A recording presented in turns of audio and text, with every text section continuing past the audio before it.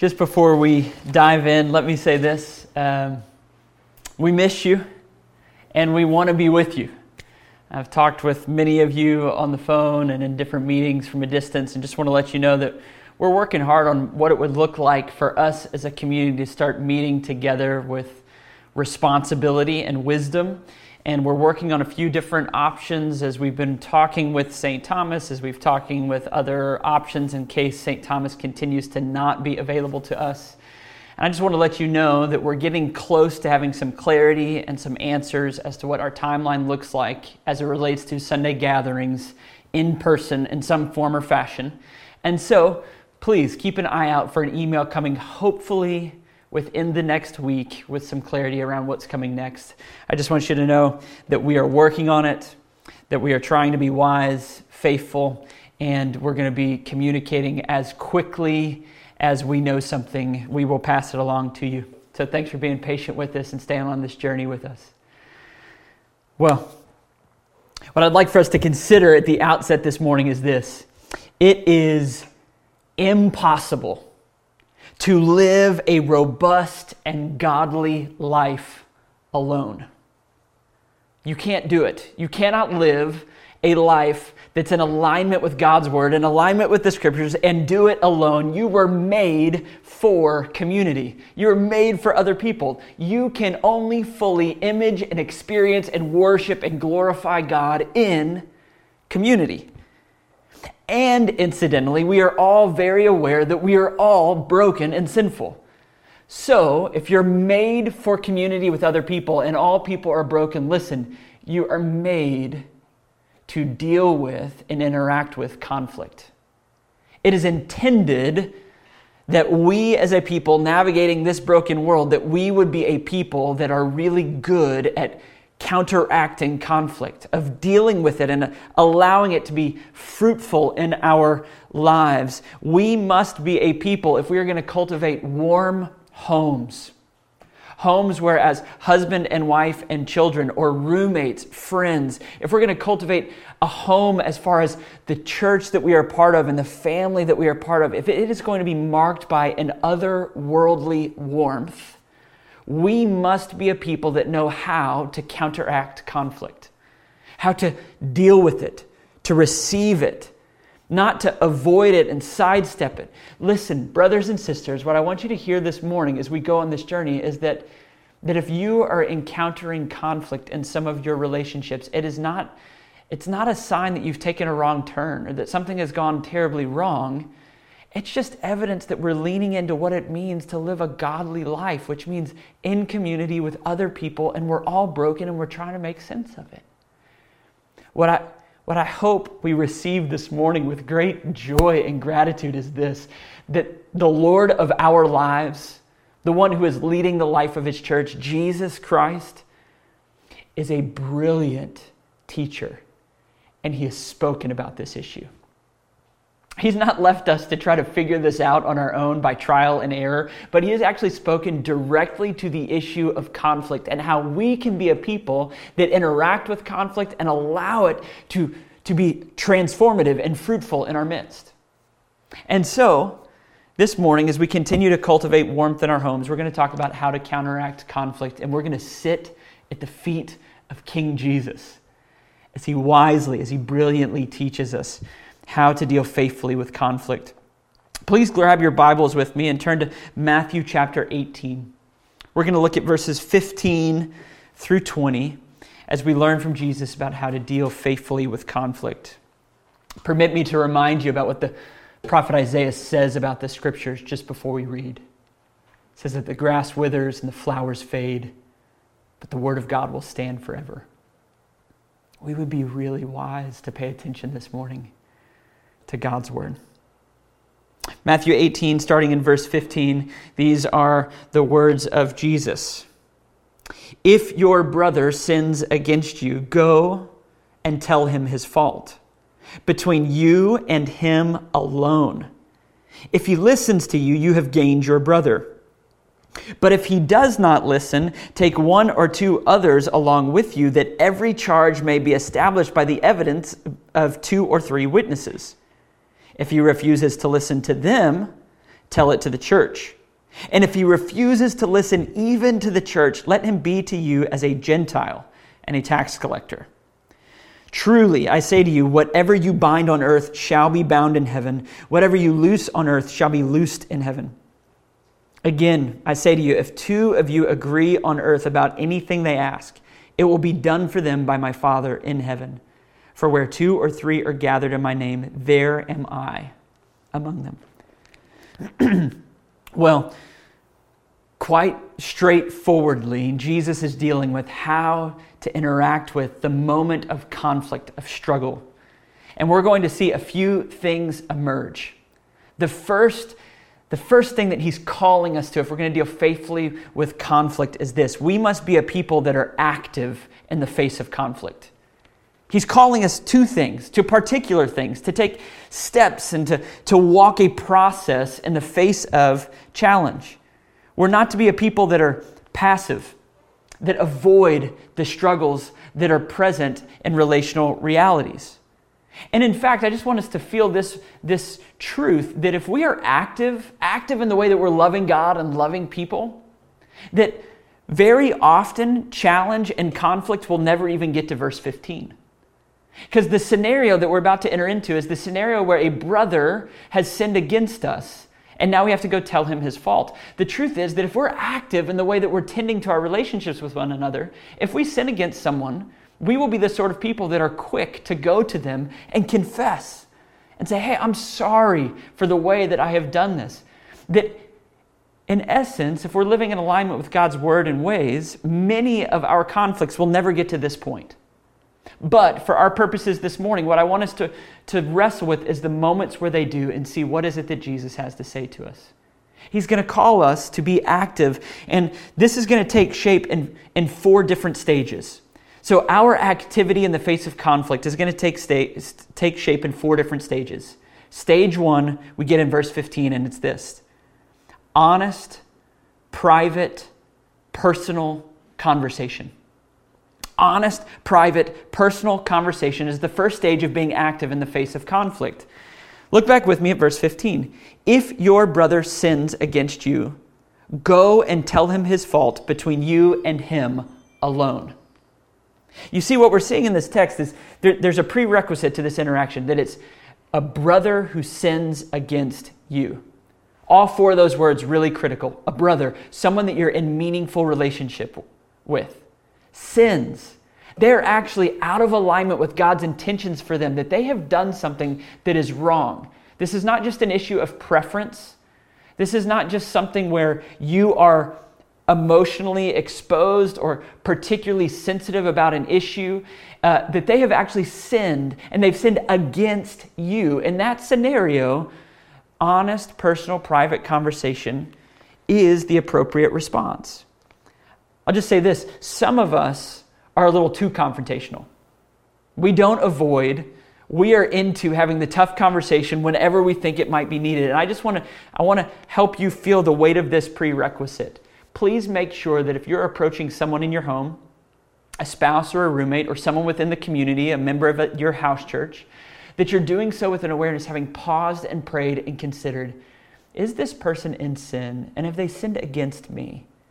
Or am I maybe just particularly exposed, vulnerable, emotional, and I'm taking a slight or something that was not intended, that was not harmful, that was not sinful, and I'm turning it into conflict?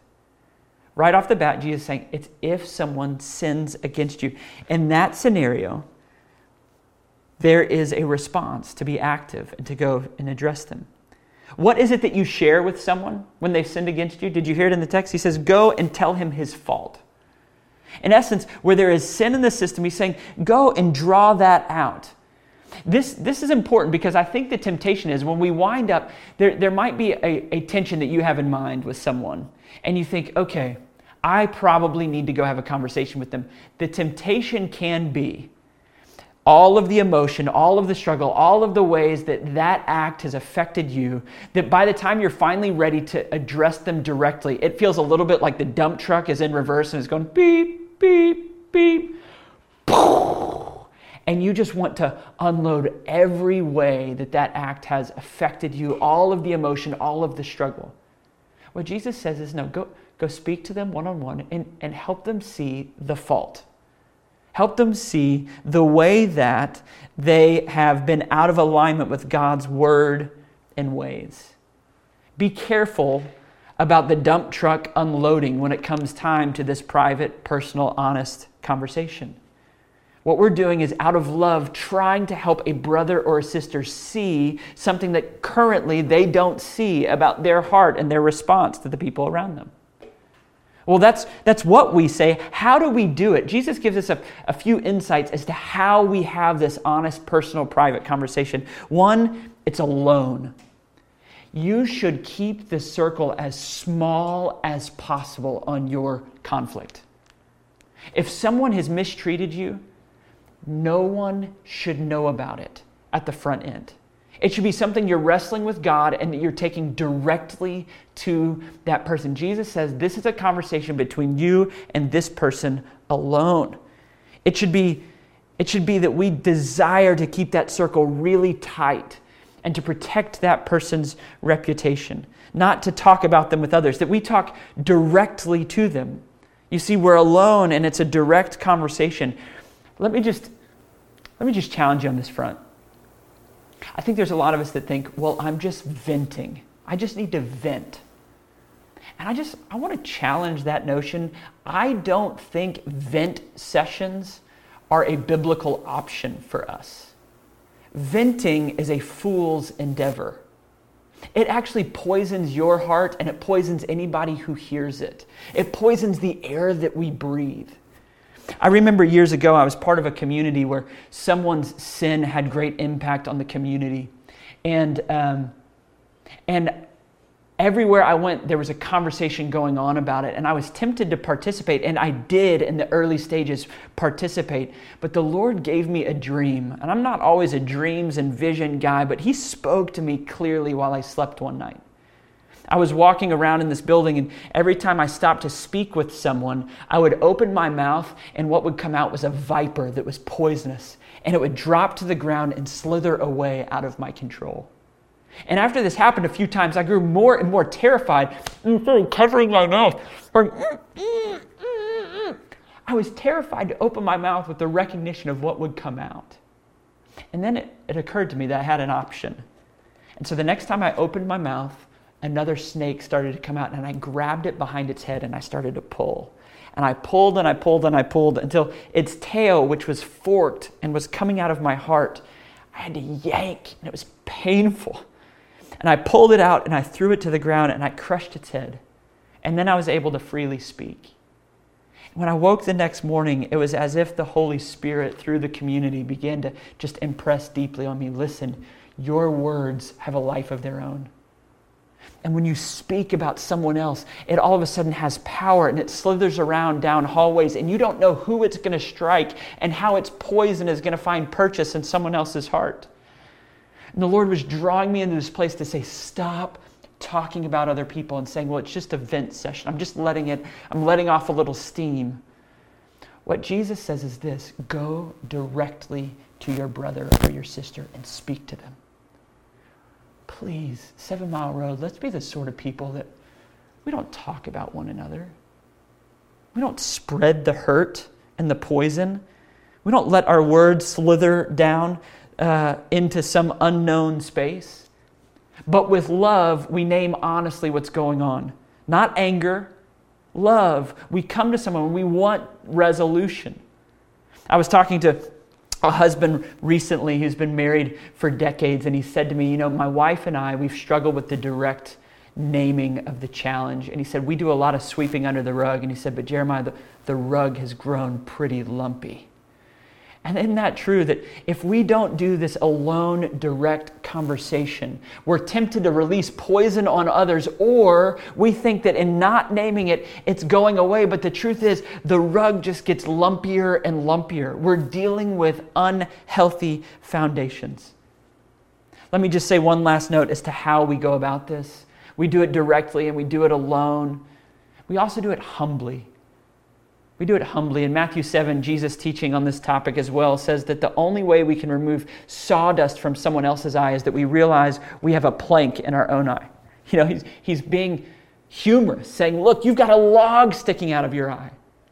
If we will be the sort of people that pray about a confrontation, about the way that we've been sinned against, and we say, God, where did I contribute to the brokenness? And he will begin to expose for us. It's like it's growing like Pinocchio's nose as we pray that, oh, this is longer and more real. I am a contributor to the brokenness. That if we do that work, by the time we come to talk to our brother or our sister, what we realize is, I'm broken and I've contributed to this. And I know that I have a plank in my eye in these ways. And so I need your forgiveness even as I come to name this particular issue that has been difficult for me. You see, we are to be a people that have honest, private, personal conversation. That is the first and most important stage in being active in the face of conflict. If we are willing to take that step, and to take that step regularly, 98% of the conflict in your life will be resolved pretty quickly. If we would just be willing to love one another like that. And what you will find is this, that relationships where you do that time and again, something beautiful happens. They become really safe and really warm. Because people know that they can take you at your word and that you will come directly to them and that you will protect their reputation. That becomes a safe and a healthy and a warm relationship. Well, briefly, I just want to talk about the other stages of being active, because the truth is 98% would be taking care of it if we would just do that. But sometimes that doesn't suffice, and Jesus goes on in his teaching, and he says there is a second stage in verse 16.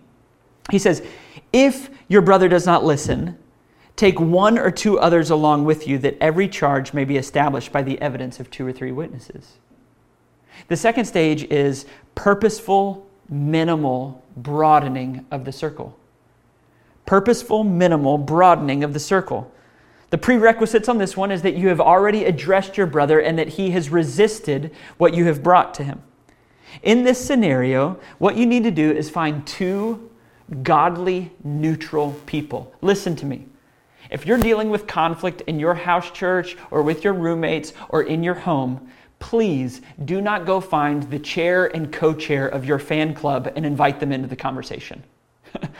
We're so tempted to go find the people that will cheer us on no matter what, and that the 3 of us then go and gang up on this other party. This is not what Jesus is talking about. He's saying invite 2 neutral, godly, prayerful people into the system. And the truth is that you may start to feel awkward at this point. If that's the case, that's the brilliance and the wisdom of Jesus. Because as you shine light on the system, you'll have to deal with, have you really been sinned against in the way that you previously thought? And as these 2 people enter, they will help you be prayerful and shed light on it. Well, let me keep moving. Stage 3. If this too is ineffective, stage 3 is this. We alert the leadership of the church. Verse 17a, it says this, if he refuses to listen to them, tell it to the church. If you're dealing with someone who is what the Proverbs would call a defensive fool, who refuses to listen to people talking about the ways that they have wounded them or hurt them, in that scenario, he says, you need to tell the church. And I just want you all to hear this. I think this is about 0.1% of conflict and struggle. But if you have walked stages 1 and 2 faithfully and you're at an impasse, please know that the elders of the life of 7 Mile Road take seriously the shepherding of the souls of the people in this body. And if you come to us, we will enter into that system and try to help find reconciliation and healing. The church is intended to be a part of cultivating warmth in the home as we continue to deal with the sort of conflict that emerges. Well, lastly, the 4th stage of being active, verses 17b and 18. It says, if he refuses to listen even to the church, let him be to you as a Gentile and a tax collector. Truly, I say to you, whatever you bind on earth will be bound in heaven, and whatever you loose on earth will be loosed in heaven. This 4th stage is what we would call excommunication, a removal from the life of the church. I think statistically, this doesn't even show up, but it is something that can and does happen. And that in fact, if your elders are faithfully doing their job, there will come a day likely that it happens because we are sinful people and we deal with tough situations. And the reality is that there are times where the authority in the life of the church has to deal with unresolved conflict so that we can continue to produce warmth as a body. I'll just say this, the last note about treating them as a tax collector or Gentile doesn't mean being rude and turning a cold shoulder. We know how Jesus has taught us to pursue tax collectors and Gentiles. We're to love them and pursue them and win them over. But the idea is this, and this is a scary reality. I want us to feel the weight of this as we're thinking about conflict. Unresolved conflict that's met with a stubborn and a rebellious heart has heavenly implications. What he's saying is this person is displaying that they very likely are not born again. That if we get to stage 4 and there is a sense in which I refuse to take into inventory the way that I've hurt another, he's going, treat them like a non-Christian. Remove them from gospel partnership or from good standing in the life of the church. Tell them that they ought not come to the communion table until they go and make this right. That there's a certain sense in which there is strength in this moment of saying, at times, very rarely, this may be the response. Do you hear it in all 4 stages? What Jesus is saying is that conflict is a reality, and therefore we need to be active. Let's not sit passively by and let it tear at the fabric of our relational realities as families and as a church family. We want to be active in the face of it. But before we close, there's 2 other things briefly that he says. That as we're active, we're also charged to be prayerful. In verses 19 and 20, it says this. It says, again, I say to you, if 2 of you agree on earth about anything, it will be done for them by my Father in heaven. For where 2 or 3 are gathered in my name, there am I among them. Now, this is like a coffee mug prayer verse that we're tempted to kind of put on any prayer meeting, especially a poorly attended prayer meeting where we'll say, well, there's 2 or 3 of us, God's here. And that's true. Don't mishear me. But isn't it interesting that the context for Jesus saying this is conflict? What he's saying is, I am particularly attuned to relational conflict. I lean in. I'm present there. And so as you're active, continue to call out to me. And to call out to me with open-handedness and gratitude and saying, God, we know that you care about this and you'll meet us and you'll transform us if we don't turn a blind eye to it. But with a desire for warmth in our homes, we lean in and we're active. We're playing our part while calling out to you, knowing that you'll meet us in the midst of it. You see, we're to be a people that are active and that we're prayerful, believing and receiving the joy that God is present with us in the midst of the tension and the struggle. Well, lastly, we're not just to be active, we're not just to be prayerful, we're also to be gracious. Peter follows this up in the very next verse by saying, Lord, how often does my brother sin against me and I forgive him? He asks a very Peter question. Basically, he says, Jesus, how many times do I have to do this? And I just want you to hear Jesus' response. He basically says, until you can't count anymore. Not just 7 times, but 77 times, 70 times 7. He's saying, until you can't count anymore. And then he goes on to tell Peter a story about someone who has forgiven a great debt. And he says, out of that debt, you'll be able to forgive others. You see, when you extend forgiveness to someone, it's painful. It's costly. In our home, when our boys are fighting and one repents to another, we have eliminated the option of looking back and saying, it's okay. Because what we want them to realize is it's not okay. It's not okay. That to be sinned against and mistreated, it breaks the fabric of God's intention for relationship. It's not okay. It's broken and it's wrong. And so when we look back at someone, we don't say it's okay. We say, I forgive you. And forgiveness, what Jesus is showing in the parable and in the teaching to Peter is this: forgiveness is costly because someone has to absorb the pain and the brokenness of the situation. Brothers and sisters, what I want you to hear is this: that Jesus, when he went to the cross, what he was doing is he was looking at the weight of all of our brokenness, all of the ways that we have rebelliously and obstinately and stubbornly sinned against him. And he looked at it and he didn't shrug and say, it's okay. He said, that's costly and it's broken and someone has to pay the price. And I'll do it so that I can say, I forgive you. And as we realize that as Jesus bled and died, he did so on our behalf. And as we come to him with broken hearts and say, I need you to forgive the eternal weight of the punishment that I deserve. And as he says, I forgive you. As that begins to wash our hearts, we become the people that can continue to be active when sinned against and prayerful and gracious, saying we, like the forgiveness that we have been given, we will extend it. We will extend it until we've lost count on how many times we've extended it. If we are those sorts of Jesus-saturated, gracious people that are active and prayerful in the face of conflict, let me tell you what will happen. We will be the sort of community with homes and with a faith family that is warmed by the very presence of God. We don't allow conflict to divide us and to inject coldness, but we meet it head on, active, prayerful, and gracious with the very presence of Jesus, and we experience his warmth together. Let's be a community that counteracts conflict, that meets it head on to God's glory and to our joy. Would you pray with me? So God, I know that I and so many of us have the temptation to sweep things under the rug, to avoid and to sidestep the realities and the heartaches of tension and conflict. But you have called us to live meaningfully in community. It's part of being human. We cannot fulfill your call in our life without it. And so I pray that we would step boldly into deep relationship with those in our homes, with those in our house churches, and that we would not shy away from the points of tension, but that we would meet your very presence in it. Help us to be a community marked by relational warmth because we experience your presence and power in the midst of our conflict and our struggle. We love you. We thank you. We pray it in Jesus' name. Amen.